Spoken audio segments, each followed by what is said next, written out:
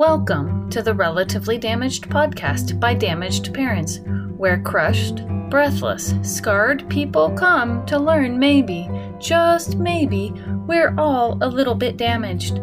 Someone once told me it's safe to assume 50% of the people I meet are struggling and feel wounded in some way. I would venture to say it's closer to 100%. Every one of us is either currently struggling or has struggled with something that made us feel less than. Like we aren't good enough. We aren't capable. We are relatively damaged. And that's what we're here to talk about. In my ongoing investigation of the damaged self, I want to better understand how others view their own challenges. Maybe it's not so much about the damage. Maybe it's about our perception and how we deal with it. There is a deep commitment to becoming who we are meant to be. How do you do that? How do you find balance after a damaging experience? My hero is the damaged person, the one who faces seemingly insurmountable odds to come out on the other side whole. Those who stare directly into the face of adversity with unyielding persistence to discover their purpose. These are the people who inspire me to be more fully me, not in spite of my trials, but because of them. Let's hear from another hero. Today's topic includes sensitive material which may not be appropriate for children. This podcast is provided for informational purposes only and is not intended as advice. The opinions expressed here were strictly those of the person who gave them. Today we're going to talk with Scott Swarner. He has many roles in his life: son, husband, climber, businessman, and more. We'll talk about how he was told at 13 and 16 that death was imminent, what emotions were like during his recovery from cancer, and how he found the strength to climb Mount Everest with one lung. Let's talk. If you want to share your relatively damaged story of struggle and how you found hope, visit us at damagedparents.com and complete the contact form. If you want to share your relatively damaged story of struggle and how you found hope, visit us at damagedparents.com and complete the contact form. Well, Sean, welcome to Relatively Damaged. I appreciate it. Thanks. Yeah. So you have an amazing story of struggle and hope that started when you were really, really young. Not a baby, but, teen years, right? Yeah, absolutely. I think that's kind of when my life started. A lot of people think, my parents got together 9 months later. Like, that's not really where my life started. My life started when I really started paying more attention to everything that was happening. And that's when I was diagnosed with advanced stage 4 Hodgkin's lymphoma as a 13-year-old. And I think that's when, my life was going on one path, and then it just changed to a completely different direction. I was a normal, I guess if there is a normal for a teenager, but I was a normal teenager and having a great time with my life until, all of a sudden this big hurdle decided to throw itself into my way. What were those feelings like at that age? Yeah, I think at 13, it was a little different because, and I say different because I also had another cancer at 16. And when I was older, I understood what was going on. The first one, because I was so young, I didn't really understand what death meant. And I don't think anybody really has a concept of that when they're just 12, 13 years old. And I think that played into my survival, me being alive, because I was malleable. I didn't really understand what I was dealing with. The doctors diagnosed me with advanced stage 4 Hodgkin's lymphoma, and they told my parents I had 3 months to live. So I think it hit me more on the aspect of not being able to be with my friends, not doing what at that point I thought was important. But on that journey, there was a moment when I was actually 60 pounds overweight, and I was bald from head to toe. In the bottom, I was on the shower floor on my hands and knees weeping. And this is when you were 13? Yeah, absolutely, yeah. Okay. And I was pulling chunks of hair out of the drain, crying my eyes out. And I think it was because I knew I was different. I definitely stood out like a sore thumb. Mm-hmm. And 8th grade, freshman year in high school, it's a popularity contest. And I wasn't popular. Like I said, I was massively overweight. I had no hair on my entire body. So I think it was definitely an emotional struggle. There were sometimes when I felt helpless, hopeless, but I just kept putting one foot in front of the other and focused on what mattered most to me, which wasn't the latest hairstyles, the nicest clothes. It was literally fighting for my life. Mm-hmm. And did your friends and schoolmates, if you will, did they know that you were going through this and what you were struggling with? They did, actually. I grew up in a really small town in Ohio called Willard, Ohio. And I think we had 5,000 people, maybe four stoplights and a bunch of stop signs. So everybody knew our business. Everybody knew everyone else's business. So the teachers, I think at that time, the teachers explained to the students why Sean looked the way he did. And, they really helped with that. I think education went a long way. So I wasn't bullied. I was very fortunate I wasn't bullied because I think the bullies knew I was going through enough as it was. Mm. But I think that educational aspect of, hey, this is why Sean looks this way.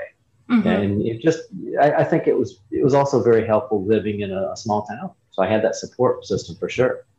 Yeah, that sounds actually really amazing. We can't say what's going through these other kids' minds, and like you're saying, hopefully I wasn't bullied because they were educated. But did your family talk a lot about the feelings that are going on during the struggle of cancer at that first one? Like, were you able to express, I'm scared, I'm sad, what did maybe some of those conversations look like? I think because I saw my mom and my dad emotional, I felt like I had to grow up really quickly. Okay. And I actually wrote a book. I've written a few books, but the first one I wrote, I actually transcribed my mom's journal that she wrote when I was going through it. And that was probably one of the most difficult things I've ever had to do in my life. And in there, she said something like, Sean, he looks so strong. I've never seen him cry or something like that. And she wrote, I cry every night. And I think I did that because I wanted to be that pillar of strength to help support my parents. Because I think in my mind, I knew I was going to survive. But I couldn't handle, and I didn't like seeing my parents going through what they were going through because of me. So did you maybe think part of that was your fault and that you needed to fix it? I think at some point I did, but later on, as I got better and as we slowly talked about it, and going back to your question too, we really didn't talk about it much. It was just kind of like, okay, this is a pause in our life, and we're going to do everything we can to get through this. Let's go. Mm-hmm. And I think that might be one of the reasons why I'm alive. But later in my life, I look back at it, and that's when I dealt with a lot of the trauma, because it's very difficult going through that. And a lot of people who went through cancer who had difficult treatments, I mean, there are a lot of have PTSD. It might sound weird because everybody always associates that with the military or something else, but it happens. And I looked at that and realized, well, it happened to me. Like I'll go into a hospital because everywhere I go, I try to share my survivorship story with the patients, and I'll smell saline and it'll bring back a memory. And all of a sudden I'm like, oh my God, I got to get out of here because it brought back all these emotions. And what's that feeling like when you smell the saline? What's that feeling? How do you know it's PTSD? Well, I think it's because I'll remember something. So in my second cancer, I actually was in a medically induced coma for a year. And what's weird is I'll smell something that'll bring back a memory from when I was laying in the hospital. Mm-hmm. Like of my mom and my dad sitting in the corner of the hospital room in the lazy boy chair. And all of a sudden I can remember them crying. Or I'll remember taking this little character, this stuffed animal about this big that had two eyes and a mouth that were lights, like almost like LED lights. Mm-hmm. And whenever there was noise, he would beep. Mm-hmm. And I remember once when I was on Malarone for nausea and when I was in that medically induced coma, I remember taking a trip to the moon and back. Well, that was exciting. I know, right? But I remember seeing my mom over there just like literally wigging out, freaking out because her 16-year-old son is high as a kite taking a trip to the moon. Oh, that must have been, was that scary for you and for her? Like, yeah, absolutely. I mean, I don't know if you have kids, but can you imagine having a 16-year-old who's fighting for his life? And the second cancer, I was told I had 14 days to live. Mm. And you can't take that from a child. You can't jump in that person's body and fight for them. It's cancer is not an individual disease, but it's an individual fight. Yeah. And when they told you 14 days, 16 years old, what came up for you? That one I do not remember, because that's when they started, because no one's ever had Hodgkin's and Aspens sarcoma before. Together. So exactly. Well, I had the first one. I was over the first one, and then I got a second primary cancer. So no one's ever had Hodgkin's lymphoma and Aspens sarcoma. And the second time around with that second cancer, again, it was a second primary cancer. So that's when the doctors didn't know what to do, because there's no protocol for this. They didn't have anybody previously diagnosed with those two cancers. Mm-hmm. They just threw everything at me, a bunch of chemical cocktails. And that's when they put me in the medically induced coma. So if I was in the hospital, say Monday, Tuesday, Wednesday, Thursday, Friday, and then I'd be released, to go home to have my body build back more blood cells, hemoglobin, stuff like that. Then I'd go back in Friday, Saturday, Sunday, Monday. That would be one full cycle of my treatment. And every time I was in the hospital for that cycle, that's when they knocked me out. So I don't remember, because in the process of one day, they found the tumor on an X-ray. They did a needle biopsy where they stuck it in through here and took out the aspirated part of the tumor. They put in a Hickman catheter, which is like a permanent IV. They took out a lymph node. They cracked open my ribs, performed a thoracotomy, removed the tumor, put in a drainage tube, and started chemotherapy in less than 24 hours. Oh, wow. That's how dire it was. So I don't remember past hearing my mom and my doctor talking in the hallway. Just basically, my mom cut right to the chase. Hey, is it cancer again? The doctor said yes. That's all I remember. From then on, it was a haze for the next 14 days. Yeah, so no emotion after that, because everything's going so fast, you just don't remember. Exactly. That, and I do remember thinking, oh man, you got to be kidding me. I got to do this again? Yeah. And 16, you're going to get your license, or you just got it, right? I was actually just going to get it. And as far as I know, I'm still the only person in Ohio. So I was born and raised in Ohio. I'm the only person in Ohio to have my driver's license picture taken with a hat on. Oh, wow. So they let you keep your oh, wow. That's awesome. Were you able to keep that as a memento later on? I bet you it has to be somewhere. I need to go find it. Yeah. That would be fun to look at, right? Okay. So you're 16. So I want to understand. So you were put in the coma every week? Every time I was in the hospital. So you would go in, go to sleep, wake up, go home for a little bit, your body would recover and start all over again. Do it again. Oh my gosh. So that happened because I went in, it was rough. It was the chemotherapy for 3 months and then 1 month of radiation treatment, where I had radiation Monday, Tuesday, Wednesday, Thursday, Friday. Right. And then I went through 10 more months of chemo. So when I was in the hospital for the chemo, that's when they knocked me out. They would give me something to just not remember. So I was actually in the moment. I was awake. It was almost like I, as a 16-year-old, almost like I drank too much and I blacked out. That's what it was like. So I was actually awake, but I don't remember it. Got it. Okay. Now, when you were awake and you were at home, do you remember what that felt like to you? I mean, were you scared? What emotions were happening during that time? I think I had ups and downs, right? But I think more than anything else, I was really focused on pushing forward. The way I saw it was I had two choices. I could fight for my life or give up and die. Mm-hmm. And I didn't want to die. I didn't want to give up.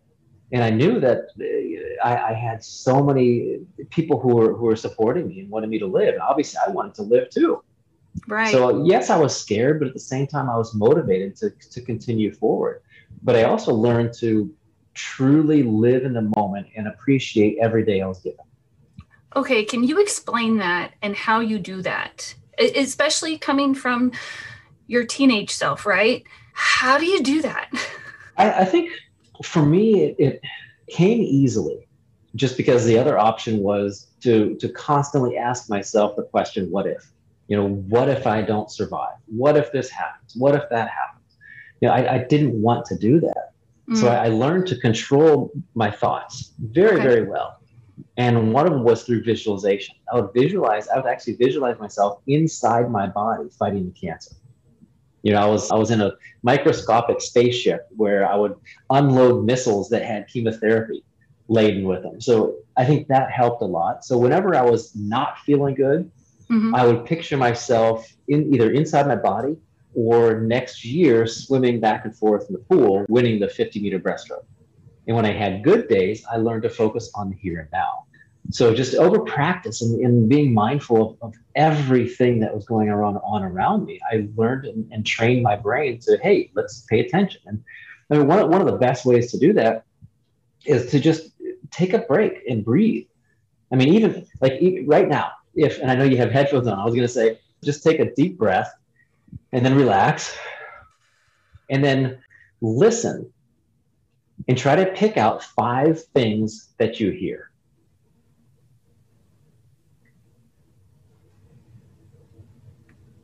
Yeah. And a lot of people don't understand that's being mindful. So I heard, I'm in Puerto Rico right now, which is why I usually live in Colorado, but we're turning my wife's house into an Airbnb. So I heard a rooster outside. I had her dog outside, the AC here, the fan up here, and my wife in the kitchen. Nice. So that's happening right now. And that trains your brain to focus on the here and now, as opposed to, okay, what am I going to be doing after this? Where are we going to go? No, just stop. Wherever you are, just stop and listen. And then eventually you can add in more senses. What do you smell? Pick out 4 or 5 things that you smell. So it really helps to focus your brain. And just do it all the time. Just over and over again. It becomes a habit. Now, did you figure that out on your own, or did someone help teach you that? You did. I figured it out. And I think I did it because when I was first training and climbing, and I went up Mount Everest, when I was going across those ladders, there are ladders that span across crevasses. And if you literally take 1 step to the right or left by 6 inches, you're going to fall and plummet to your death. So I focused on not where am I going to go to Camp 1. No, I had to focus on where each step was going. This step, then the next step, then the next step, then the next step. So I think that really helped as well. But also backing way up to the cancers, I really had to do that because if I, like I said, if I thought about the future, then I would give my mind permission to constantly come up with whatever crazy cockamamie idea it could invent by asking myself, what if? Well, what if this? What if that? What if this? Oh man, I'm overwhelmed. So, well, what if that doesn't happen? What if that doesn't happen? What if that doesn't happen? And then I started focusing on that and then slowly bringing it back more towards what I wanted, as opposed to my brain going crazy and saying, oh, well, there are so many things out there that can happen. No, because whether you're focused on something positive or negative, that's what you're going to get. So when you first started having your what if thoughts went negative, and absolutely, you found, if you will, you found yourself at the bottom of a crevice. And how did you find the courage to climb out of that? I mean, it sounds like you had practice, and it sounds like you knew you needed to. But do you remember any of the thoughts that went through your mind that said, okay, I'm having this bad thought. I want to feel better. So how am I going to do this? You understand where I'm going? Absolutely. And I think it was back in that shower scene that I mentioned when I was fighting for my life and I was 60 pounds overweight, in a mess. And I think it was in that same moment when I realized that I could either focus on not dying or focus on living. So I decided that, again, I didn't want to focus on something negative. I wanted to focus on something positive. And I can only imagine how things would have turned out if I told myself over and over again, hey, don't die, don't die. Because it's kind of like the analogy of if you're driving and you all of a sudden you start sliding on ice, you're going to slide to where your attention is, where your eyes are. So if you're telling yourself, hey, don't hit that telephone pole, and what's going to happen? You're going to smack right into it. So you need to guide yourself to somewhere else. And that's exactly what I did. As opposed to focusing on what I didn't want, I focused on what I wanted, not the avoidance of what I didn't want. Yeah, because you're right. You're inevitably, you told the story of sliding on ice or focusing on a telephone pole. I think the story I know is whitewater rafting. If you focus on the rock, you will inevitably hit the rock. And if you focus on where you want the boat to go, then the boat will go that way. So absolutely. Yeah, that's a really important internal conversation. And so, and what I heard you say earlier is every time those thoughts came up, you would shift to what you did want. So maybe that thought came up. Did you just not listen to it? Did you acknowledge it and not listen? How did you do that? Well, I think in the moment, it was definitely acknowledging and validating the fact that the thoughts were there.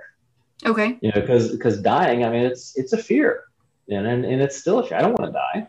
I don't think anybody wants to die. You want to live forever. But the fact of the matter is, eventually, everyone does die.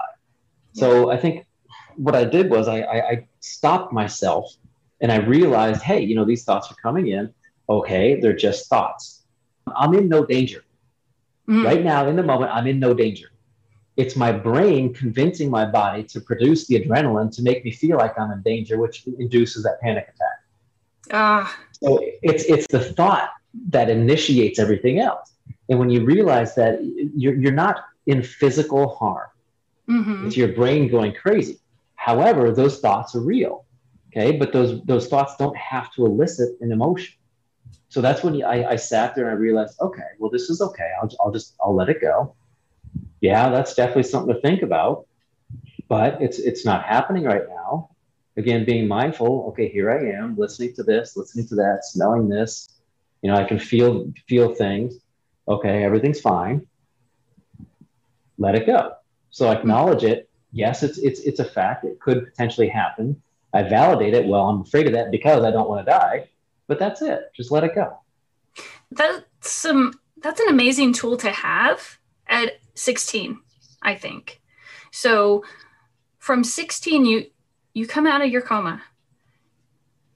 And what inspires you? I mean, you've got an inspiring story already with learning just the thoughts, just the idea of how you deal with those negative thoughts. But what happens next?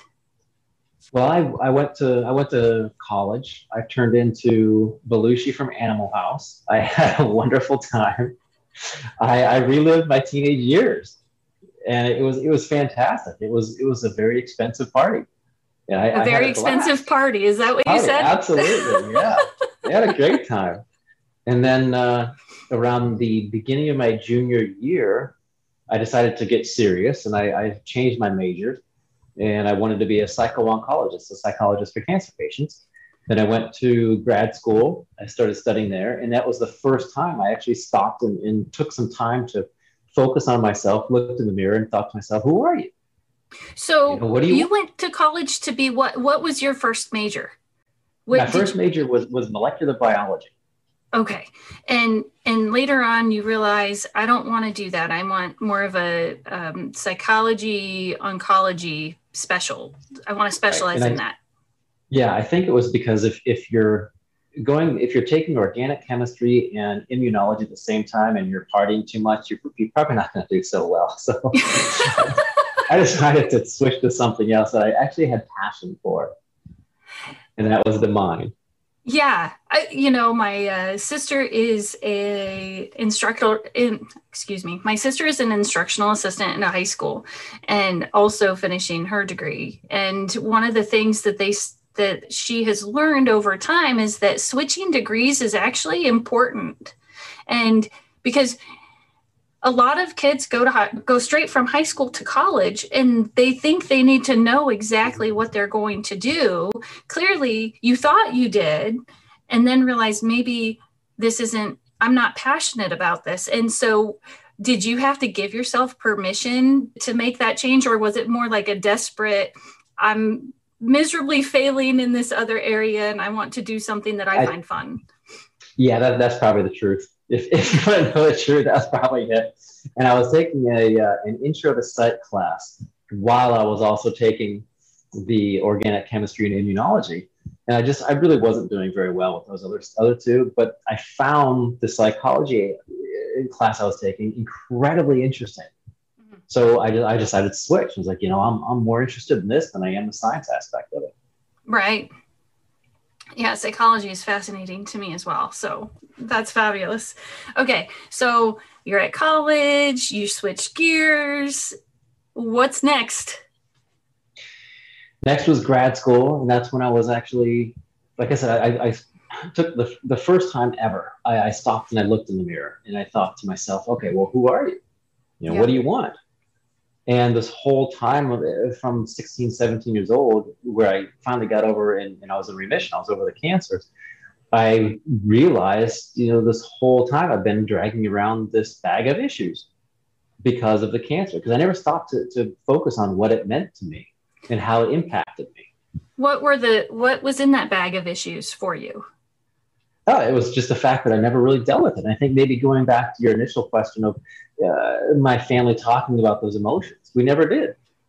So I think that really, really lent itself to that self-exploration and that those deep questions that I had to ask myself. And it wasn't why me. It was more like, okay, well, now I realized and I have a better concept that I have the rest of my life ahead of me.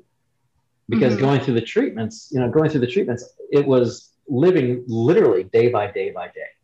Right. And there were nights I went to bed not knowing if I was going to wake up the next morning. So all of a sudden now the doctor says, hey, Sean, you're in remission. Go have a fantastic life. My friends are happy. My family's happy. Everyone's ecstatic except for me. I'm like, okay, well, the hell do I do now? Yeah. Oh, yeah. I guess that would be confusing. Yeah, that would be confusing. Okay, I want to just go back 2 seconds to when you said something about going to sleep, not knowing if you were going to wake up. What was that like? Was it hard to fall asleep? Were you afraid to fall asleep? What was going on in those moments? Well, it was terrifying. I mean, not every night, but a majority of the nights, every time I closed my eyes, I didn't know if I was going to open them again. There was a moment when I remember in the middle of the night, all of a sudden I woke up and I was hovering above my body. And I remember looking down at my body, and I don't know if it was my brain. I don't know if it was the big guy upstairs, but I was just looking down at my body and it was a lifeless corpse. And then I was sitting there thinking, okay, well, I'm not ready. And then I felt this giant push on my back and I woke up in the bed, sat straight up. So that happened a couple times. And then just the emotions of trying to stay awake as long as I possibly could. Yeah. Reading, doing something. But I eventually learned to train my brain to turn off. I'm one of those people that other people hate because I can close my eyes and I can fall asleep in 2 minutes now. I'm out. That's awesome. I hate you. No. Exactly. See? A lot of people are jealous. Like I lay there for 15, 20 minutes, 30 minutes. I look over my clock and it's an hour has gone by. No, me, I'm just out. Yeah, I've learned it helps not to force myself or tell myself that I should be sleeping, just to let it happen naturally. Either I'm going to fall asleep or I'm not. And if not, then I get up and go do something. Yeah, well, it's weird because the harder you try to fall asleep, it doesn't work. It's like, go to sleep. No, it doesn't work that way. It makes it harder. It makes it exactly. worse. I think it just is horrible. Absolutely horrible. So, okay. So you go into psychology with the specialization, and I'm thinking what I'm hearing a little bit is that that's probably when you started asking yourself and getting a better understanding of what had been happening inside of you. And that's when you asked yourself those hard questions. What were some of those hard questions? Well, I think the biggest question was why. Why did I go through cancer? And for the longest time, I still think even now, it goes back to when I was sick. Like, why me? But the fact of the matter is, it was me. It is me. What am I going to do about it? Mm-hmm. So I'm not going to sit there and go crazy trying to figure out why. Why not? Yeah. So it happened. And then another one was, okay, well, what am I going to do with my life? How am I going to impact people? What's my purpose? Mm-hmm. Those sorts of questions. And then I realized, well, I've been given a gift with, I believe, the mind-body connection. And I wanted to really reach out to the world and help inspire people and help them, in uncertain times, believe that it's a temporary state, not a permanent condition. Yeah, it really is. So you get your master's, right? I dropped out. You dropped out. Okay. So I was working on my master's and my doctorate at the same time. I figured I could get my master's on the way to my doctorate, but I was also working 3 or 4 jobs at the same time. So that just didn't function very well either. Then I realized, okay, well, let's try to figure out a way to reach the cancer community. Mm-hmm. And I kept thinking bigger and bigger and bigger and bigger. And then it literally came up with Mount Everest as the highest platform on earth to scream hope. And that's what my brother and I decided to do. So I decided, okay, well, after research, I found that no cancer survivor had ever climbed Mount Everest. And I thought, oh, okay, well, if someone's going to do it, why not me? And why not for the right reasons?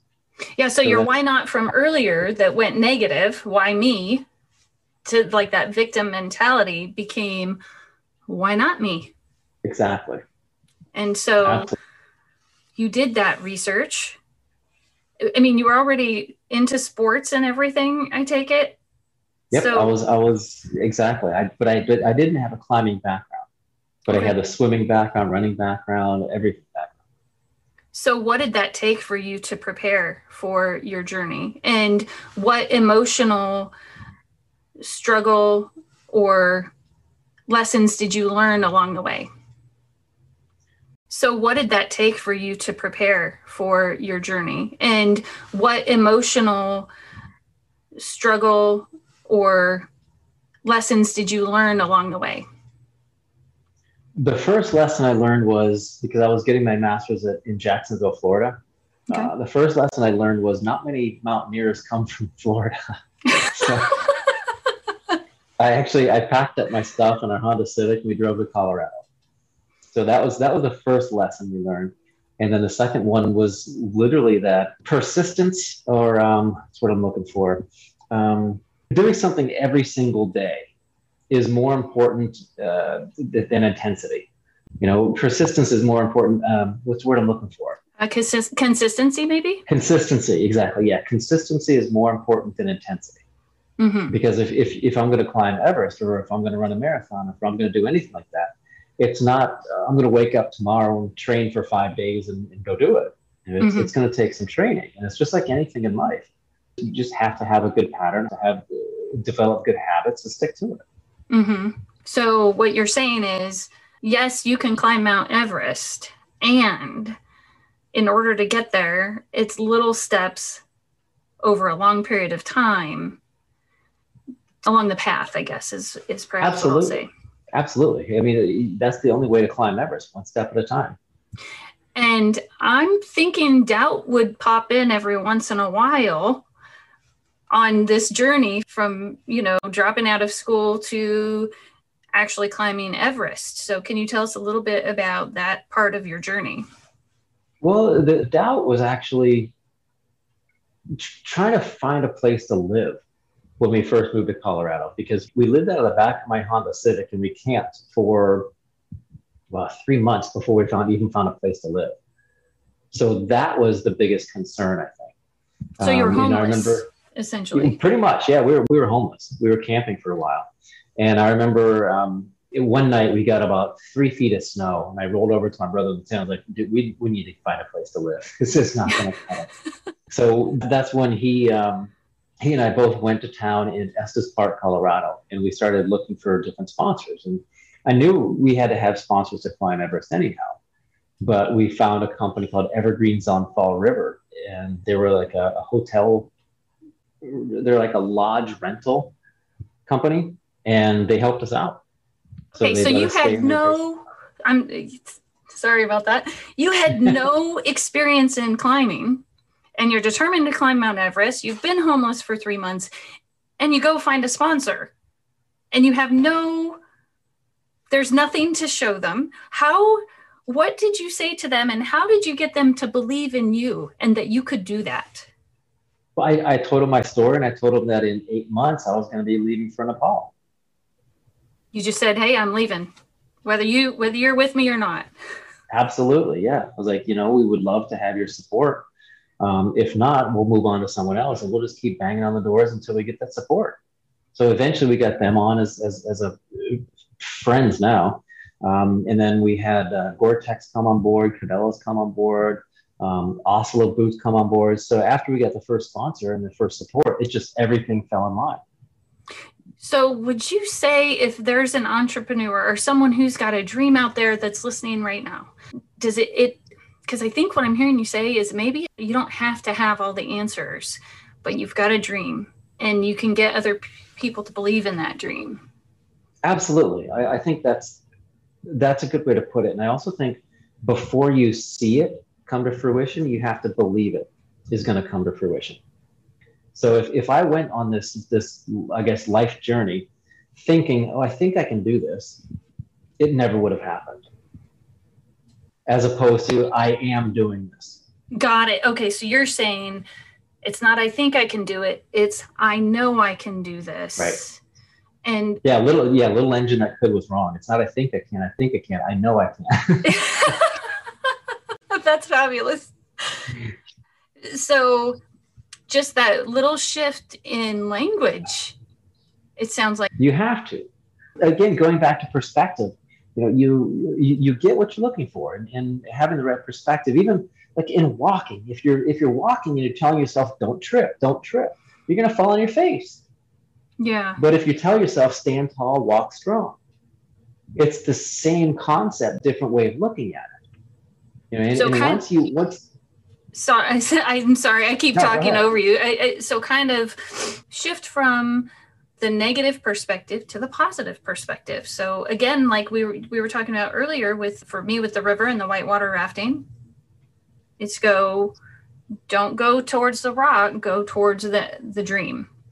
Right. And we've been taught that and not by any parents' faults or because this isn't what they want for the children, but it's from such a young age. Hey, don't do that. Hey, don't get hurt. Hey, be careful. We're implanting that negativity in our minds, as opposed to, hey, have a good time, focus on staying on the ladder or whatever it might be, whatever the positive twist to that could be. And I think that's what we're taught at such a young age is so negative, even though people are thinking to themselves, well, I'm trying to support you. I'm trying to protect you. I'm trying to do whatever. But psychologically, it's from a negative standpoint. Hey, when you say don't do something, a perfect example is, you go on a diet. The instant you hear diet, you think it's restrictive, it's negative.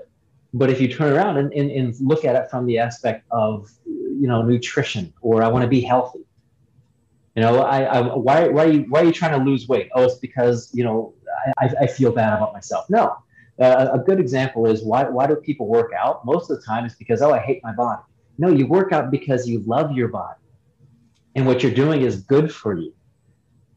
You're not trying to get rid of something. You're trying to gain something. Right. That's a big deal. And I think when people start looking at it from a different angle, they realize it's more positive that way. Mm-hmm. It really is. It really is. Okay. So you've got your sponsors. You're preparing for this journey. What did your daily schedule look like? I mean, training wise? Yeah. Oh, geez. I did something every day to train. It was insane. I ended up working my way up to carrying 100 pounds of rocks in my backpack up Longs Peak, which is 18 miles round trip, 14,256 feet. And I went up there in a bad day, planning it on bad days, because I thought that if I went up Longs Peak on a bad day on Longs Peak was probably better than a good day on Everest.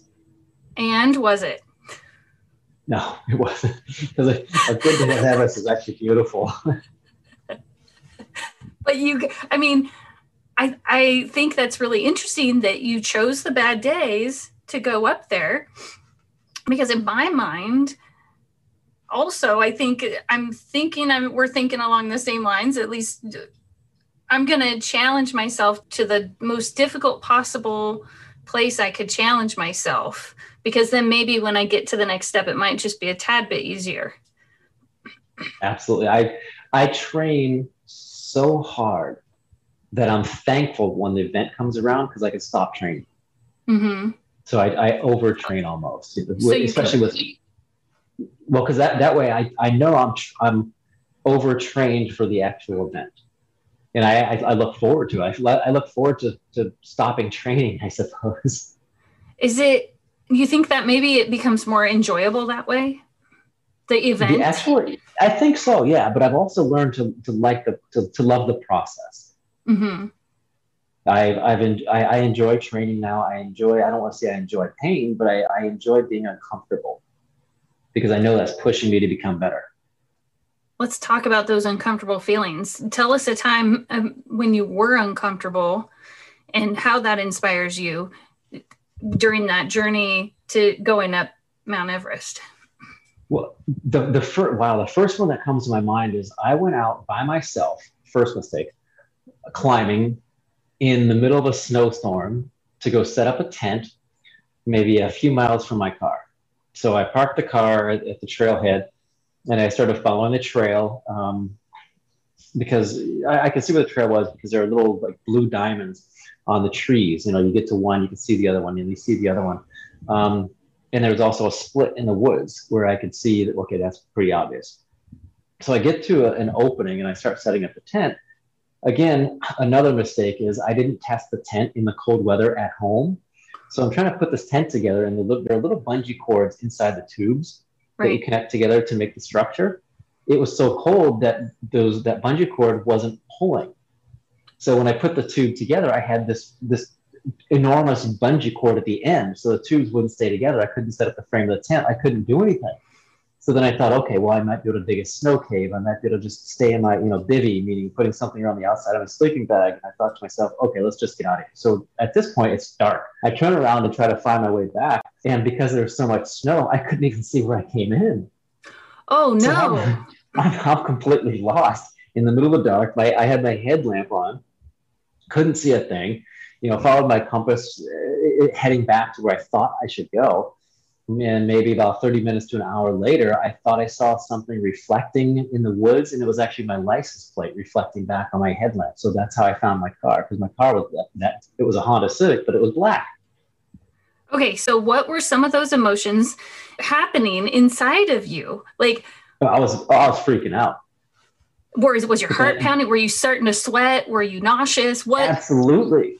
All of that. So my heart started pounding. I started sweating, which is not good when you're in the cold weather, because then what happens is that the sweat gets to your clothes and then you start to freeze. Your hair starts freezing, hat starts freezing, everything just starts freezing over. So then I thought, okay, I could feel a drip coming down. Like, okay, slow down, breathe.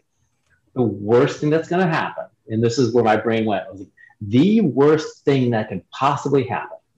I bring out my sleeping pad. I put my sleeping bag on top of that, and I sleep out in the cold, exposed, without a tent. That's the worst thing that could happen. And then I was like, okay, well, maybe a bear comes in and chews my face. I don't know, but I tried not going down that path.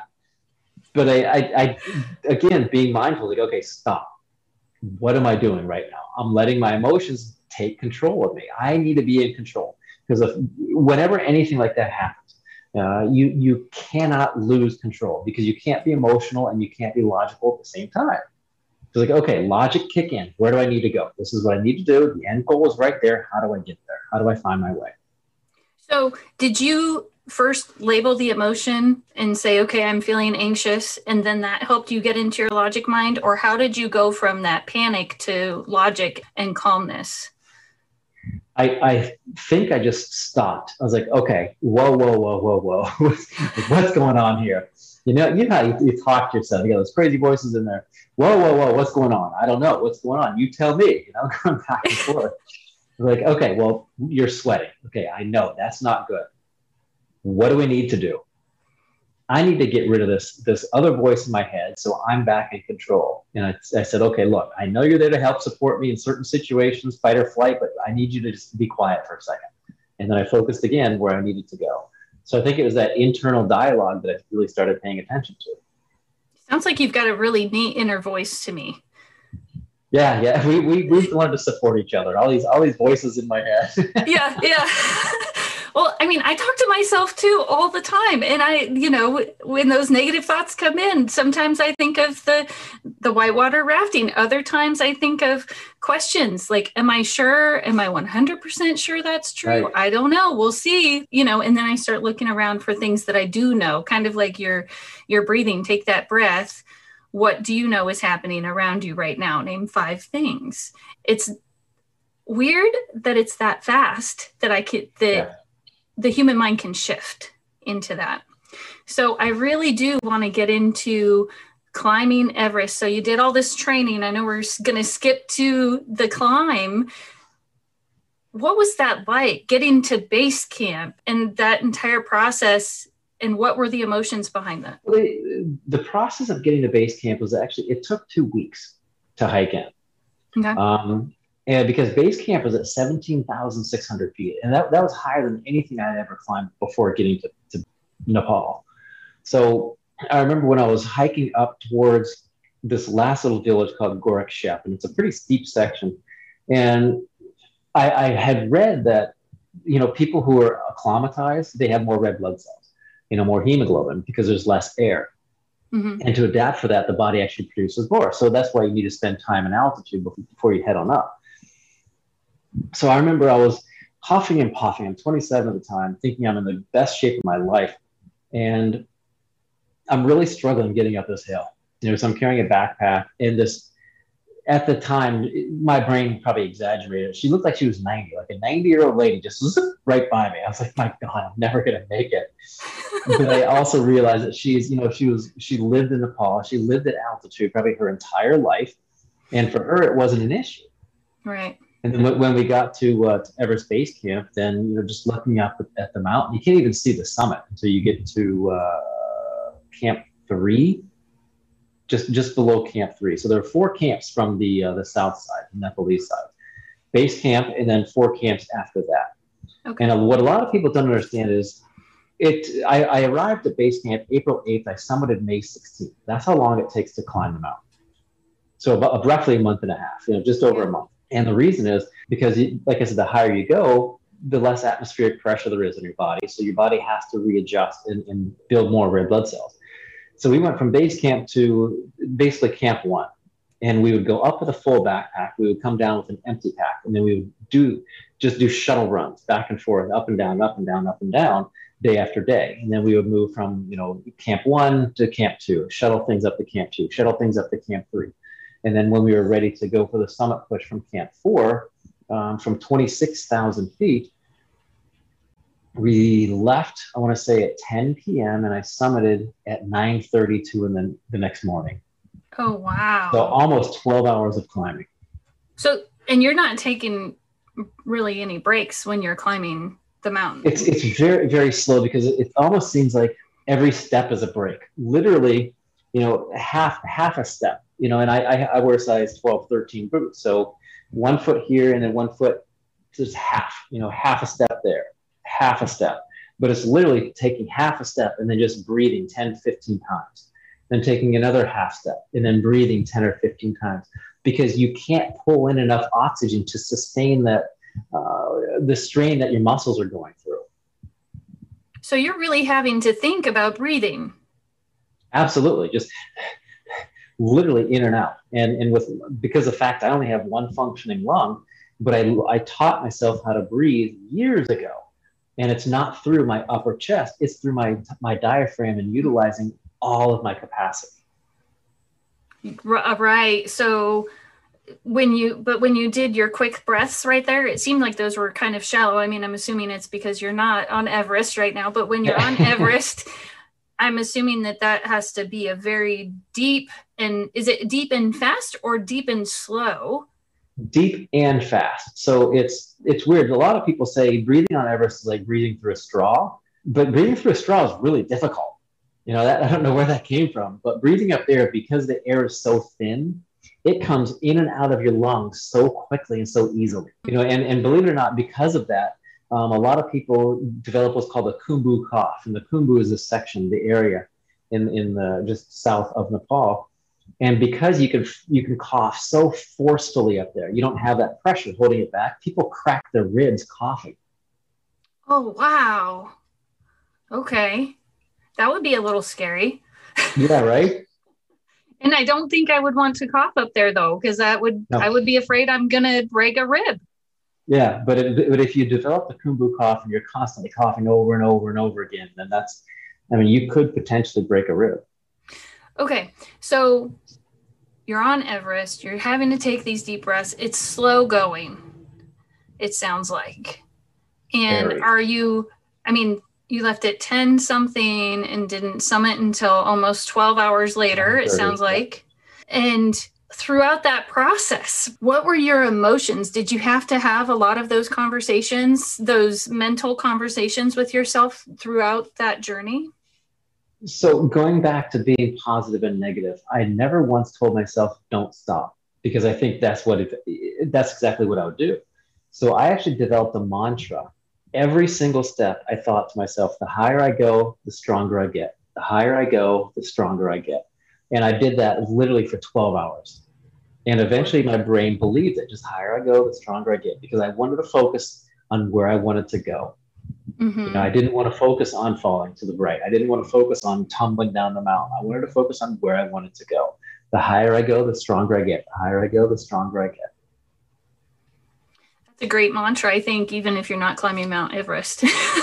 Maybe Yeah. the Everest in your own personal life, right? Whatever your Everest Absolutely. is.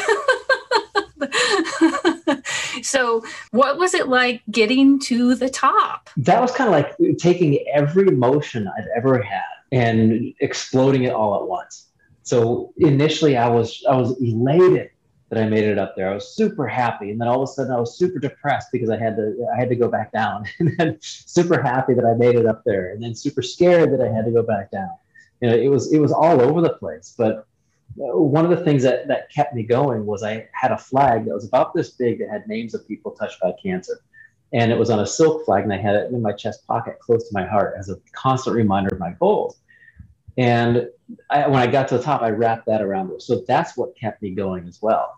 And I wept like a baby, called my brother on the radio because he was down at base camp. And I said, I made it. He's in tears. I'm in tears. He calls mom and dad on the satellite phone. They're in South Carolina. So it's probably, 11, 12, maybe midnight their time. And he's calling on the phone and says, at this moment in time, you have a son who's standing on top of the world. That's amazing. Did they cry too? Oh, I was crying. He was crying. Mom and dad everybody was in tears.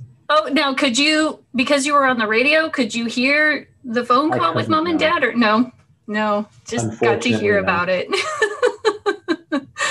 It's not a bad thing. So I like how you described it was all of the emotions, the happy, the sad, the scared, the joyous, because I think sometimes that things get accomplished, at least for me in my life, and then it's like, now what?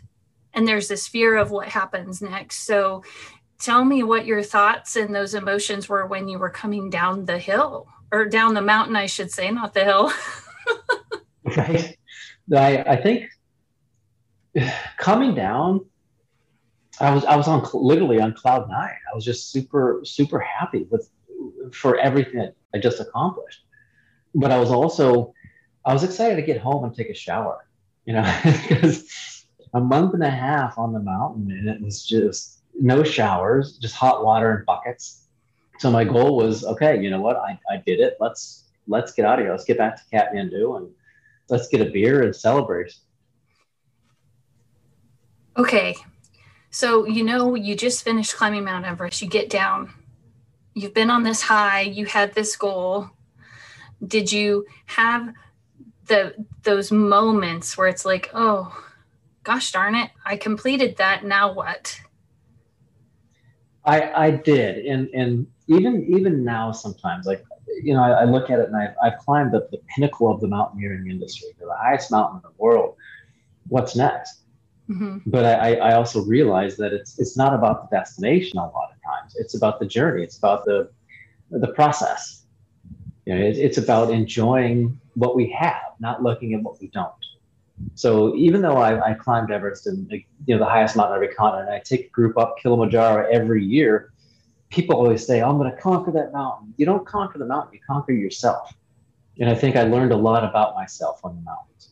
And I also realized that I didn't find the answers on top of a mountain. They've always been looking at myself in the mirror.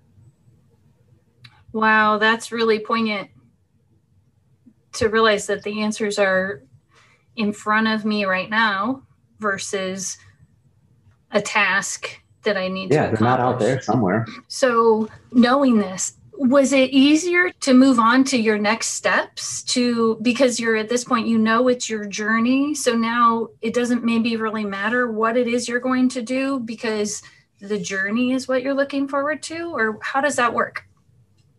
I think I always have goals and I always have those endpoints I want to reach, but I've learned to really appreciate the process. So I'm working on the Summit Challenge, which is an online series of intentional challenges to help people elevate their lives to where they want to go. And I'm working on the emails and the videos, and I'm getting a kick out of it. It's fun creating something, as opposed to just wanting to get to the end. That's not it. And I think it's really helped me understand what my personal core values are, and utilizing those personal core values, what means most to me, to continue doing what I'm doing. And that's actually one of the first challenges. I give people a core values assessment, and they have to figure out what their personal core values are. That's step one.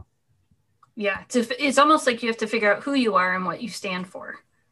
Absolutely, because there are so many people in the world who are on autopilot. They need to take a step back and figure out what they want, not what social media wants them to want.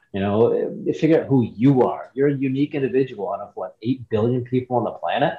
You can look up to somebody else, but don't emulate them. Be your own person. Because you're never going to be them anyway. Exactly. And as soon as you start chasing goals that other people have, you lose who you are. Chase your own goals. Go after what you want, not what somebody else wants for you. For sure. Okay, so 3 things that you want the audience to know about finding hope in the midst of a struggle. I think I mentioned it before that it's a temporary condition, not a permanent state. That's probably the biggest one. Realize that this too shall pass, and it will get better. And don't think, it's not going to get any worse, and because that's still negative. It will get better. So focus on that. And I think that's kind of a good segue into the next one. Focus on what you want, not the avoidance of what you don't want. So if you want things to get better, don't think, it can't get any worse. No, because it probably can. Focus on how it can get better. And then the third one, if anybody wants a free core values assessment, go to thesummitchallenge.com or shoot me an email, Sean at cancerclimber.org. And I'll have no problem sending it, because I think people need to understand what motivates them at the core level. So understand who you are. Yeah. I am really grateful that I got to have this conversation with you today, Sean. I appreciate that. I'm grateful for your time as well. I love connecting with people. Everybody has a story, right? You can learn something from everyone on the planet. If you want to share your relatively damaged story of struggle and how you found hope, visit us at damagedparents.com and complete the contact form. Thank you for listening to this week's episode of Relatively Damaged by Damaged Parents. We really enjoyed talking to Sean about how he learned to have conversations with himself and choose which voice he wanted to listen to. We especially liked when he taught us how to take a breath. To unite with other damaged people, connect with us on TikTok. Look for Damaged Parents. This podcast was sponsored in part by Arches Audio. We'll be here next week, still relatively damaged. See you then.